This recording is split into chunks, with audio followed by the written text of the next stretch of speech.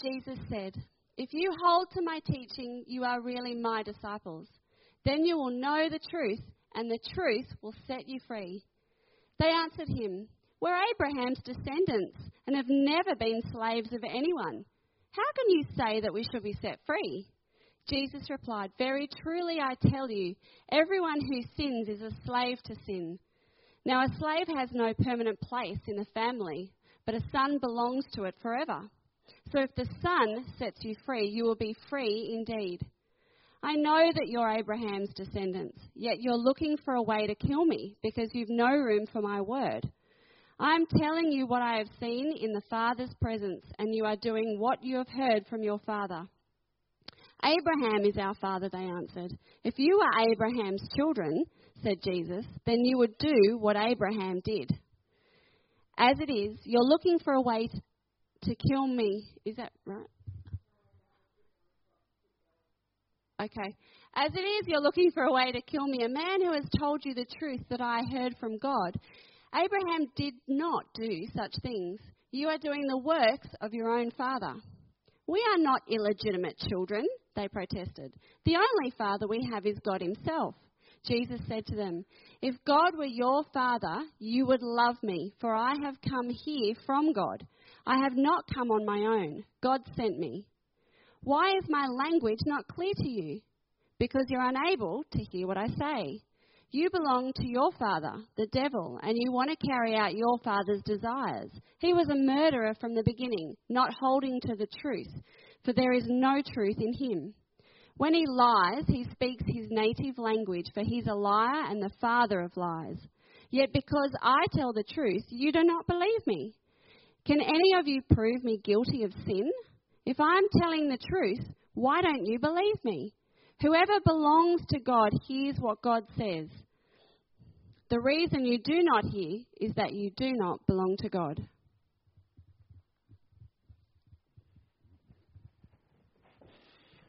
Officially, good morning, everybody. It's an interesting passage. I've preached through John 8 over the last 3 weeks, and interestingly, it's just this, I find it so sad. It's just, Jesus is doing all these wonderful things, but there's so much sort of negativity and opposition. And yet I sort of feel there's a bit of encouragement there because, at the moment we're not necessarily seeing a wonderful receptivity to the Christian faith. And yet when Jesus was around, it seemed every time he was trying to say something wonderful or do something wonderful, there was all this opposition around him. So I'm taking great sort of relief, realising, God's got it all under control. I just wanted to, bit of trivia, with the Miles Dunphy race this weekend. 2 years ago today, I first met Erica and Leonie and the rest of the Pastoral Search team. So it's hard to believe, isn't it? 2 years since we sort of first met up with the church. So it's hasn't that flown? Just beautiful to sort of reflect on God's faithfulness in that time.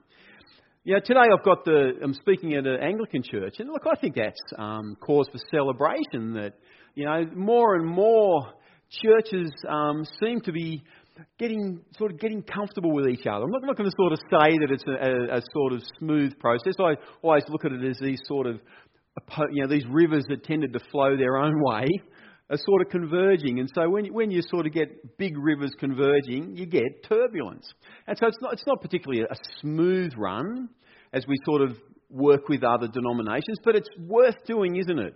It's worth us as a sort of public sort of demonstration of our unity and our desire to sort of get on and not just desire to get on, but this sort of real desire to be one in the body of Christ. And look, it hasn't always been that way, unfortunately.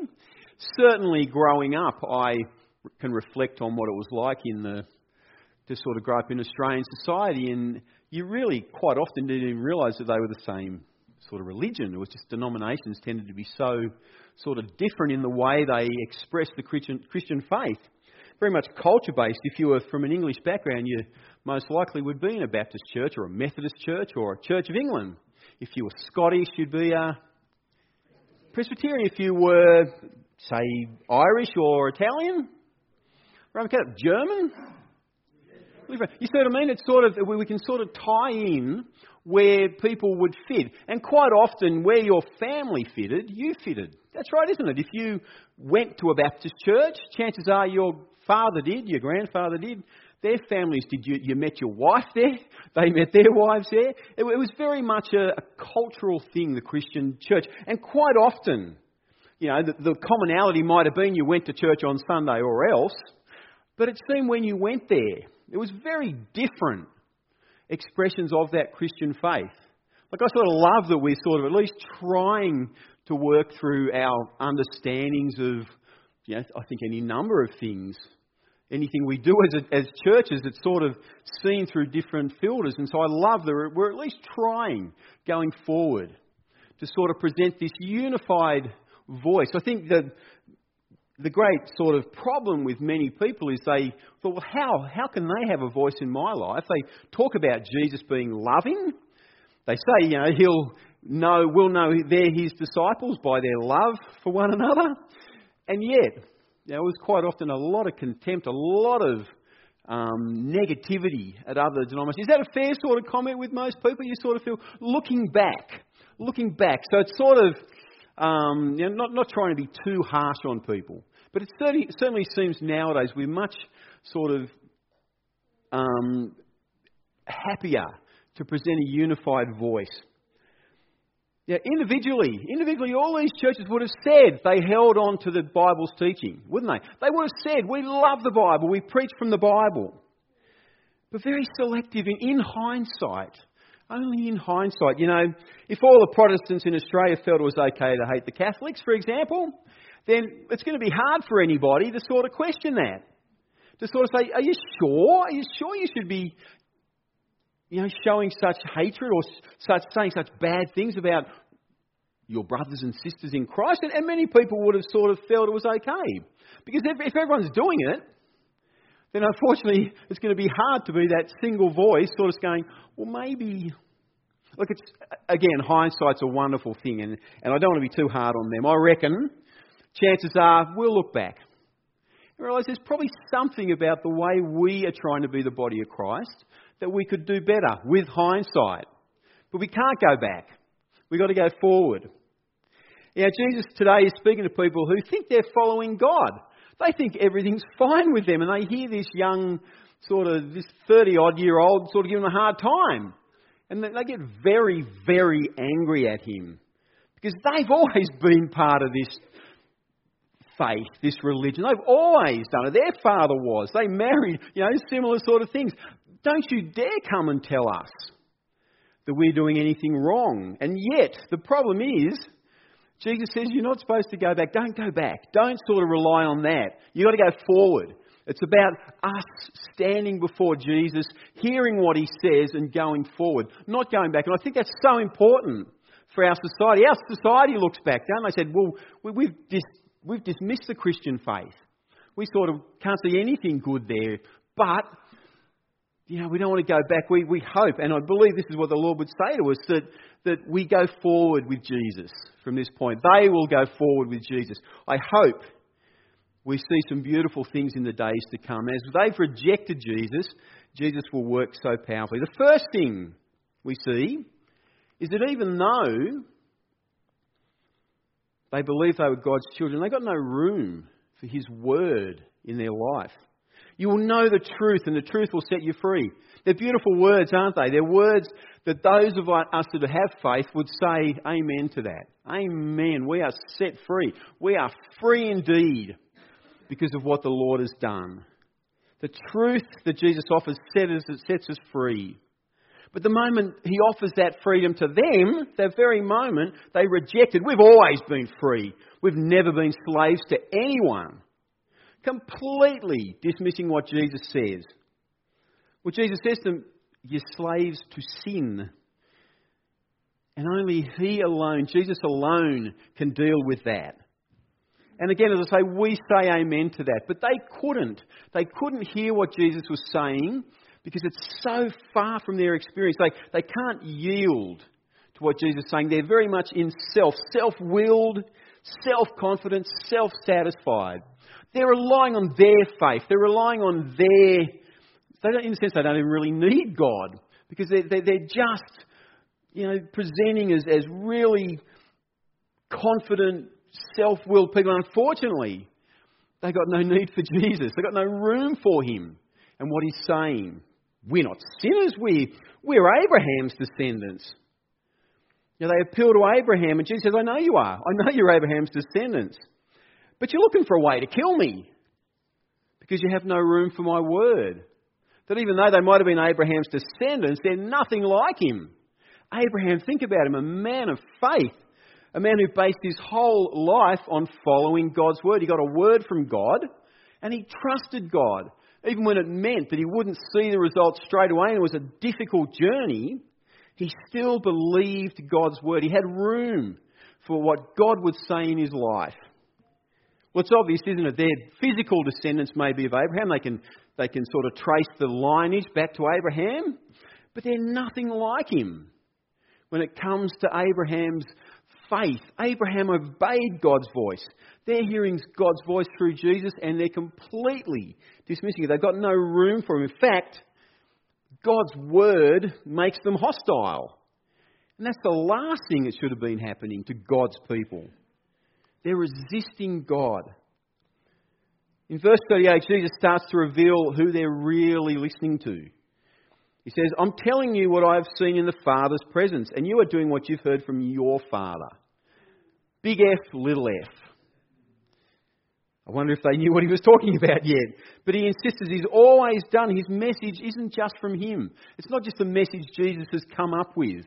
This is a message given to him by the Father. He's only speaking what he hears the Father say. They've also heard things from their Father, and they're doing those things also, even though they're not aware of it. Their Father is telling them these things. Tell and do. I'm telling you these things. You're doing these things. It's a word that means ongoing. It's continuous. It's persistent. I'm persisting in telling the truth, even though you're not wanting to listen to me. I'm persisting in it, and you're persisting in disobeying me. So there's this sort of just persistence involved here. Who you're following is who you're obeying. Who you're listening to is who you're going to become like. I'll say that again. Who you're following is who you're obeying. Who you're listening to is who you're going to become like. If you're listening to the Word of God, and if you're allowing the Word of God to permeate you, you're going to become more like God. If you're resisting what God's persistently trying to do in your life, you're not going to become more God-like. In fact, you're going to become less like God. You're going to become more, rather than the one who wants to give you life in abundance, your life will be stolen. And, John 10:10. All the good that God wants to do in your life, if you resist it, it's not going to happen. You're going to become more like the evil around us. In response, again, they justify their relationship with Abraham. Abraham is our father. Jesus cuts them off. If you were Abraham's children, you would do what Abraham did. As it is, you're looking for a way to kill me, a man who's told you the truth that I heard from God. Abraham didn't do such things. You're doing the work of your own father. Again, they just seem like puppets getting sort of closer and closer to the cross. They're just longing to murder Jesus, longing to see him dead. No matter what happens, no matter how much good they see Jesus do, there's just this persistence. The devil, the one who wants to steal, kill and destroy, is just in their lives. It's almost like they can't even see what they're doing. And Jesus is distinguishing between, again, hereditary children, those that are sort of grown up there, rather than true children. The religious leaders, they're hereditary children of Abraham. Now, here's the founder of the Jewish nation, so they can trace back to Abraham. But Jesus says it's their actions that's really showing who their father is. Wanting to murder him, who's telling you the truth, isn't the mark of someone who's like Abraham, who was hearing the truth and obeying it. Their actions prove their father's very different. So our true Father is the one we imitate and obey. It is a challenging time to live in as Christians. I think it's not going to be that church membership or family connections that we can rely on or are going to show us as the true children of God in these times. No one cares if we grew up in church. If the current climate is sort of what we can go by, the way that Christians just seem to be increasingly attacked, even physically, it may be that they need to see the character of Christ in us, especially when they speak ill of us or treat us poorly, that somehow we can get indignant, which is a lot easier to do, isn't it? It's a lot easier to go tit for tat than it is to sort of pray and hope that somehow that the character of Christ would be shown. We can somehow be gracious and loving. That somehow that reveals our Father because we're showing this grace and love. For Jesus, though, it doesn't seem to work. It just seems that no matter what he says, they are just against him. They say in verse 41, really nasty, we're not illegitimate children. The only father we have is God himself. I'm sure back then there were rumours about Jesus, about who his father was. About all that, sure, he's telling everybody that he's this, his father's God and is the virgin birth and all that. But, the rumours I'm sure were around about Jesus' questionable birth. And so they're getting nasty, I think, here. They're basically saying, how can you... You don't have a leg to stand on, Jesus. They're proud that they were conceived the right way. God wouldn't accept an illegitimate child like him. Really nasty. If that's the case, I think what Jesus says next is so touching. Again, he says, look at your actions and attitudes. Is this really godly, what you're doing? If God were your father, you would love me. And those sad words from Jesus. Here he is amongst his brothers and sisters. And basically, he's saying, I've come here from God. I've not come on my own. God sent me. They call themselves children of God. They should have recognised Jesus as one of theirs and should have treated him and showered with him with love. Instead, they reject and resist him and are trying to kill him.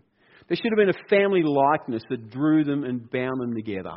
That's why I sort of love this time in which we're trying to be denominations getting a bit closer, trying to be brotherly to one another, trying to sort of show the love of God. They're unable to hear, and as a result, they can't accept the truth. Jesus replies in verse 43, why is my language not clear to you?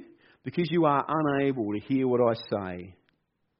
They're so wrapped up in what they believe, they can't actually hear what Jesus is saying. It's so beyond what they were taught that they just reject it. More than that, it's not just that they don't want to listen, it's that they've set themselves up that they can't listen.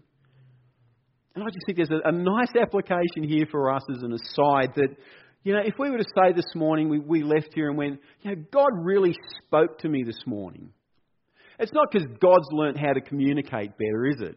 It's not so, God's basically, I've got to work out how to sort of do something. I'm doing something wrong here. That's not the case at all, is it? That it's actually us who have to make ourselves get into a place where we actually are open to hear from God. It's because we're hearing better. We're willing to change that God can speak to us sometimes. Sometimes we can just put up this barrier to not actually want to hear anything, especially if it's something that's sort of just doesn't fit with the choices we're making. But, there's this sort of persistence that God quite often wants to persist in telling us rather than constantly putting up barriers. Sometimes we're the ones who need to basically say, I need to learn to listen more. I love what one preacher says. Let's always make listening to God one of our best skills of communication. It's hard to tune into heaven's message if our lives are full of earthly static. It's true that if we're sort of not allowing ourselves to be in a place where we can hear from God, then we won't.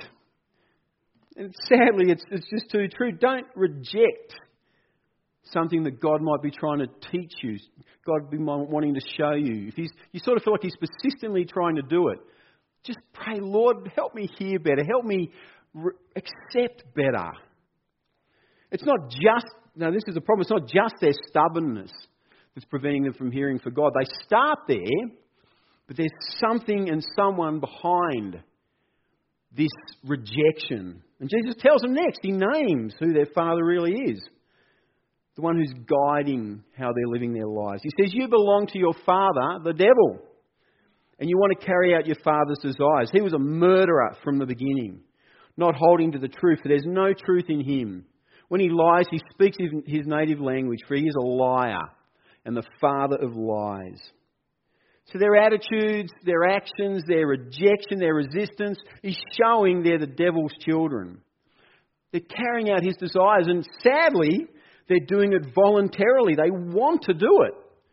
Jesus says, you want to do it. He sees beyond what he's looking at to their hearts. And he can see the hardness there. They're actually wanting to do this. They may not be conscious of that.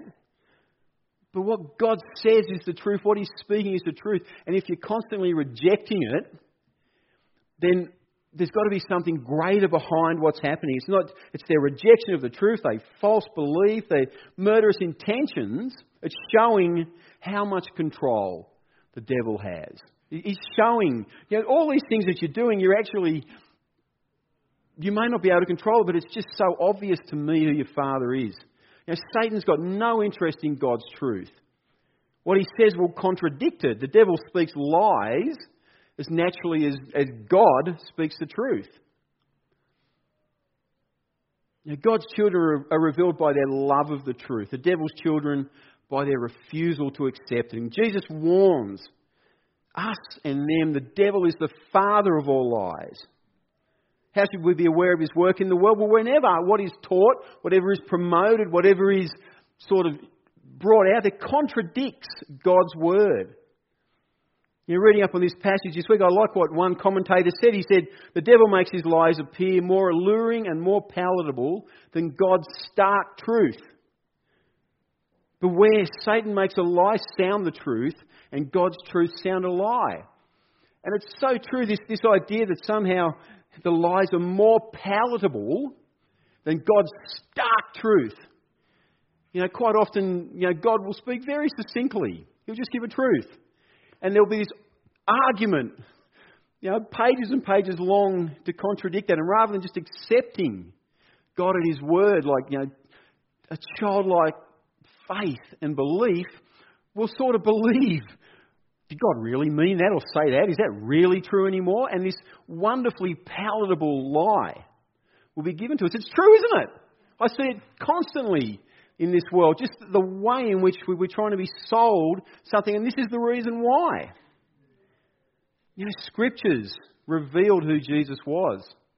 Scripture revealed he was the Messiah, and they should have been seeing that. But what Satan had allowed them to believe was bigger. Murder this heretic, even though Satan knew Jesus was speaking the truth. Amen? So Satan knew it too. Satan knew that Jesus was, everything he said he was true. But still, he was able to have this influence. Because what he said and made people believe was reasonable.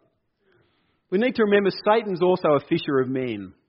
Unfortunately, the bait is whatever will lure us to take the hook of sin.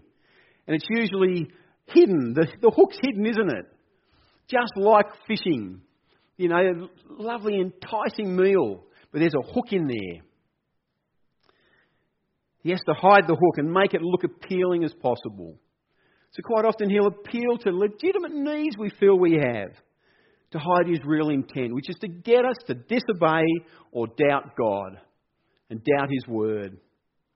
Yes, sometimes we will find ourselves questioning our faith. Martin Luther, wonderful reformer, said for more than a week Christ was wholly lost. I was shaken by desperation and blasphemy against God.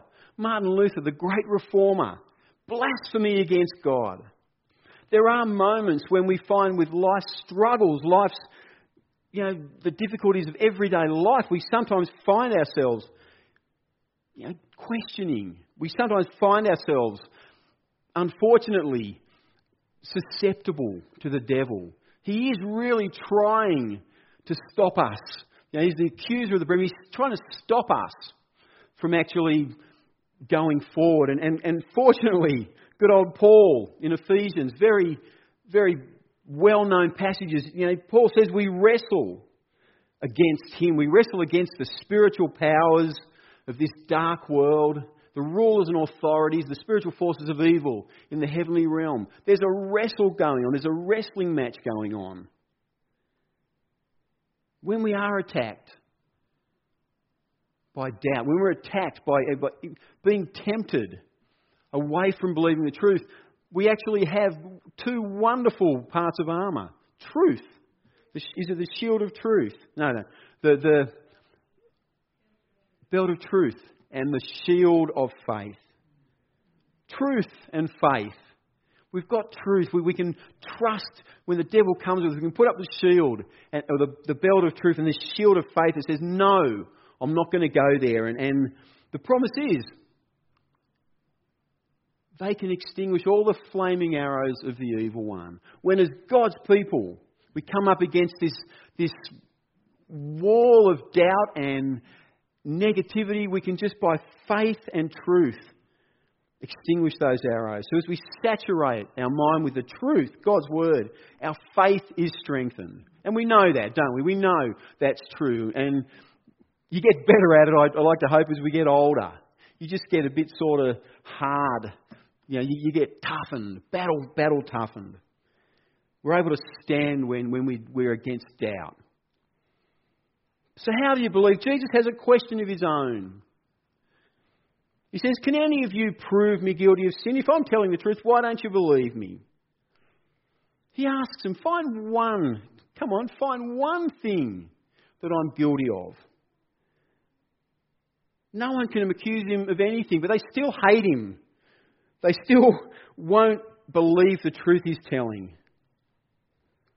If there was no sin, he was speaking the truth. They'd have to admit it. If he was speaking the truth, they'd have to believe him. But Jesus says in verse 47 why they're not able to believe him. Whoever belongs to God hears what God says. The reason you don't hear is you don't belong to God. Whoa. It goes south from here. It's just such a... he wasn't making any friends at all here.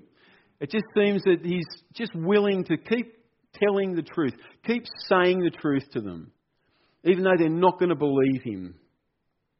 A person must belong to God to truly hear what God says. His rivals didn't belong to God. Whoever belongs to God should be able to hear the truth and embrace it. And hold on to it. Cling to it. Cling to it at all times. Don't we need to sort of hear that? It's not just about when times are going good that we rely on the truth. It's when things are just thrown at us that we just think, no, we are going to cling to this truth. Particularly when you've seen it set you free. It's almost like, no, he did it before, he'll do it again. I'm not going to believe. Why? Because I'm God's child. I'm firmly and fully his. In John 18:37, this is what Jesus says when Pilate questions him, are you a king? Jesus replies, this is why he came. I came to bring truth to the world. All who love the truth are my followers. We've got to love the truth. It's not just about, sort of having a hedgeway bet. It's like, no, Lord, no matter what you say, I want to love that. I want to trust that. Even when I don't feel like I can hold on to it, I just want to cling. And what I love about that is that somehow we feel like we're clinging on to God. But it's actually him who's got a firm grip on us, isn't it? Even when we feel like, I'm just holding on. It's almost like even when we're not, he's got us. Because that is a strong grip he has on us. Truth is such an abstract concept. I don't want to go into this too much, but our world would say there's no absolute truths. You can't say any one thing anymore and expect it to be true across the whole scale. There's relative truths, and the whole idea is in Western countries we only had Christianity to choose from. So basically that's why the West is Christian, because that's all we've ever had. But now, as we're a smaller world and all these other faiths are accessible, it's sort of all relative. There's no one thing for all humanity. So nowadays, in a sense, God's truth is like a foreign language that most people can't understand. So does the devil win? No, he doesn't win. And this is why I want to end on a high note. Paul says this in 2 Corinthians 4:4. The God of this age has blinded the minds of unbelievers, so they cannot see the light of the gospel that displays the glory of Christ, who is the image of God. It's very black and white. They can't. So is that the end? Is that it? So that they don't, what did Jesus say? You don't belong to God. If you belong to God, you obey Him. But you don't belong to God, so that's why you can't hear. Obviously, no. God didn't stop there. And so we have this beautiful thing called grace. Satan's got such a hold on people's minds, he prevents them understanding and receiving the good news. It was interesting. I remember years ago when Ben was in kindy, he was quite the preacher, and he went to his kindergarten class, I think it was, and basically was telling all the kids, oh, you don't believe, just because Satan's blinded your mind. And we had a call from the teacher. It's just an interesting thing. They cannot believe. What I love about this, 3 verses later, you've heard in verse 4 that God of the ages, He's got this incredible power over people to blind their minds.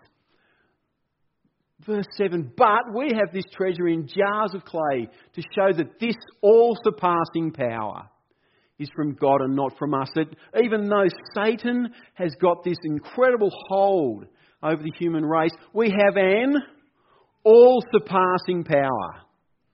Don't we need to listen to that? Don't we need to trust that?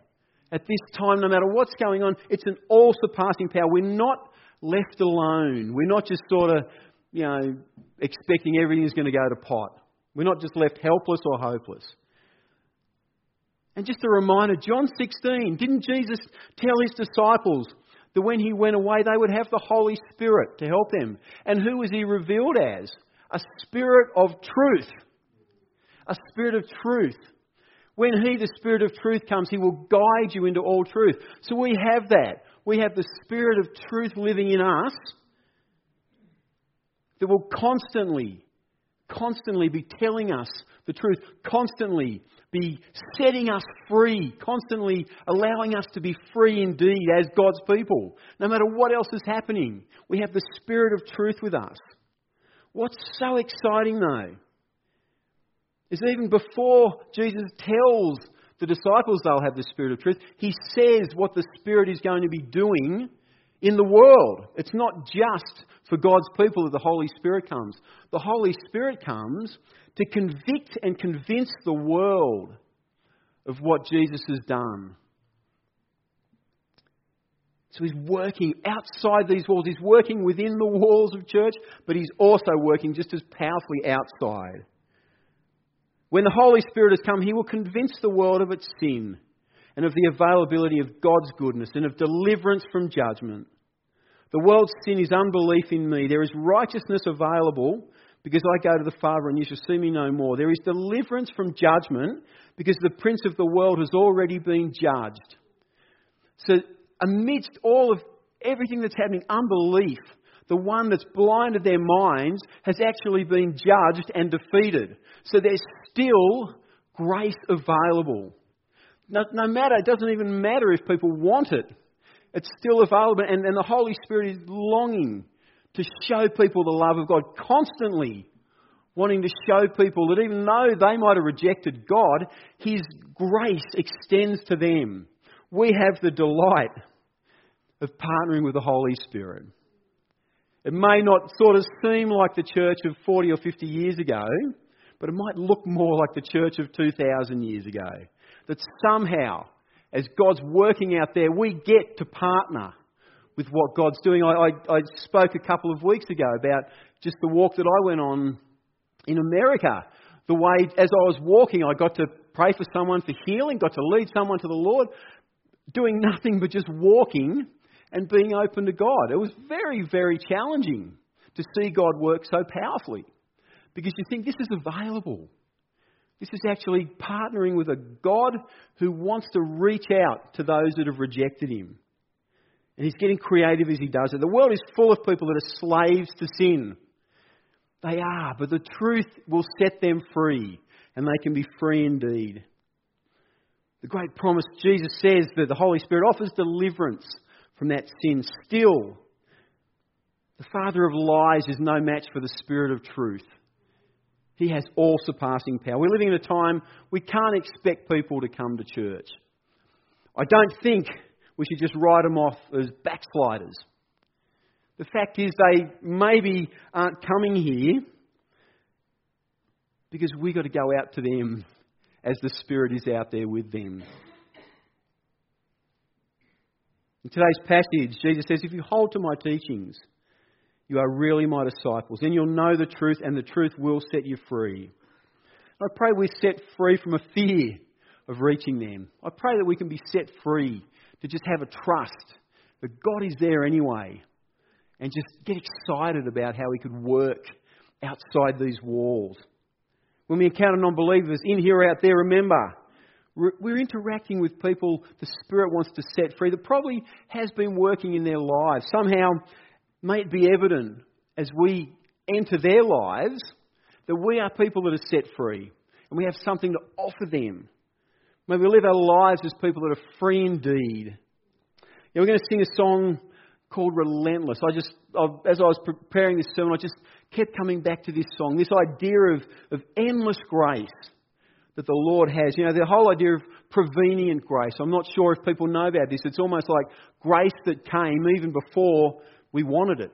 Grace that came even before we actually were looking for God. It didn't rely on us having to sort of have any conscious decision to follow God. He just wanted to reach out to us. Do you relate to that? Don't you love, no matter what I was doing, God loved me so much that He just kept drawing me back, kept working in my life. Yeah, that's God's love. God's love doesn't rely on this world in a sense even choosing Him. God's love wants to reach out to them. And show. And I pray for Greg, that somehow in situations where you just working in people's lives. I remember myself, when I used to be in the inner city before when I was just volunteering. People would say to me, why have you left your job? I'd sort of tell them what I was doing and they'd sort of say, but why would you? Why would you do that? And the whole motivation is just love. Just wanting to reach out to people. It doesn't matter the cost. It's just wanting to be used by God to show His grace and love to us. I pray that for Greg. I pray there's just opportunities where people just sort of go, wow, we're seeing God with flesh here. God's put flesh on people to show His love. I'm just going to pray for us while the band sort of comes up. Oh, Lord, it is so true. We know the truth and You set us free. Lord, we are free indeed. Those beautiful words from Martin Luther King. Free indeed, free indeed. Lord, I just pray for us as Your people that we would just thank You, Holy Spirit, that You live in us, Spirit of truth, and You're with us whenever we leave here. And I do pray, Lord, that You would just somehow give us opportunities, be creative in how we can just reach those that the evil one has blinded their minds, Lord God, that You are all-surpassing power. Lord God, thank You. Thank You so much that we can just reflect right now on Your grace to us, Your goodness to us. It's not because we were born in a church, not because we sort of our family were Christians from 100 years ago. It's purely because as we stand before You, Jesus, as You speak those words into our life, we accept them for our own. You're a faithful God. You've just shown Yourself so faithful time and time again to us. And I do pray, Lord, as we leave these places and go into a world that doesn't know You, a world that may have rejected You, that, Lord, we just pray for that all-surpassing power to flow in our community in Jesus' name. We pray. Amen. Amen.